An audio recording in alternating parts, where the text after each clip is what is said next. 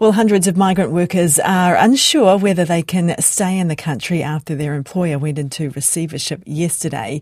ELE labour hire and recruitment firm was unable to pay staff wages, laying off more than 1,000 staff and contractors.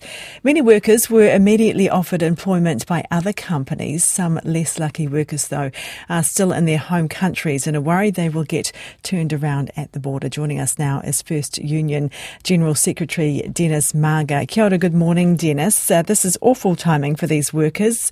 You've been speaking to them. What have they been telling you?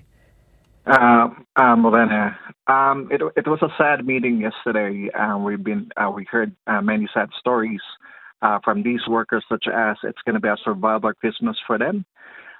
Because yesterday they were expecting payment for the salary and payment for their annual leave over this Christmas period and early New Year.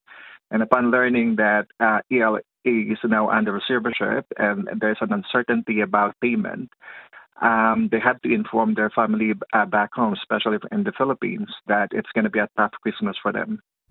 So the liquidators, have they given you any indication about whether there is any money left to pay those salaries and holiday pay?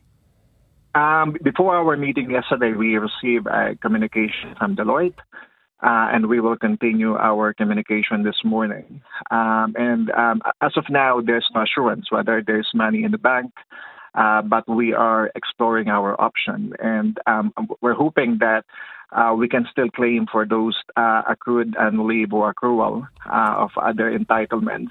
And hopefully they will be able to use this to pay for their loan, cars, and to pay for their rent. But even for food, it's tough for them to sustain that over the coming weeks.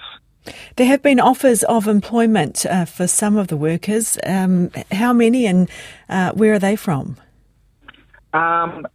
The good thing about this is that since Wednesday, we are overwhelmed with the response of many employers who are willing to absorb these workers.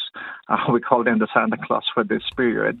I think almost 100 now have received offer of employment from different places. And we believe that if ever Immigration New Zealand relax their immigration rule, many of these workers could be employed by January next year. So what are those rules? What needs to happen? Because are they sort of assigned to ELE as part of their visa? Yeah. Look, if ever these workers variate their work visa, there's still a process about job check to ensure that there are Kiwis available for the job.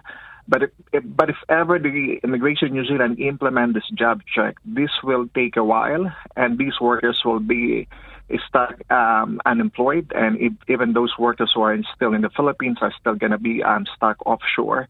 What we are asking the Immigration New Zealand is to cut the bureaucracy, allow these workers to transfer to another employer, and by doing so, they will be employed in January next year.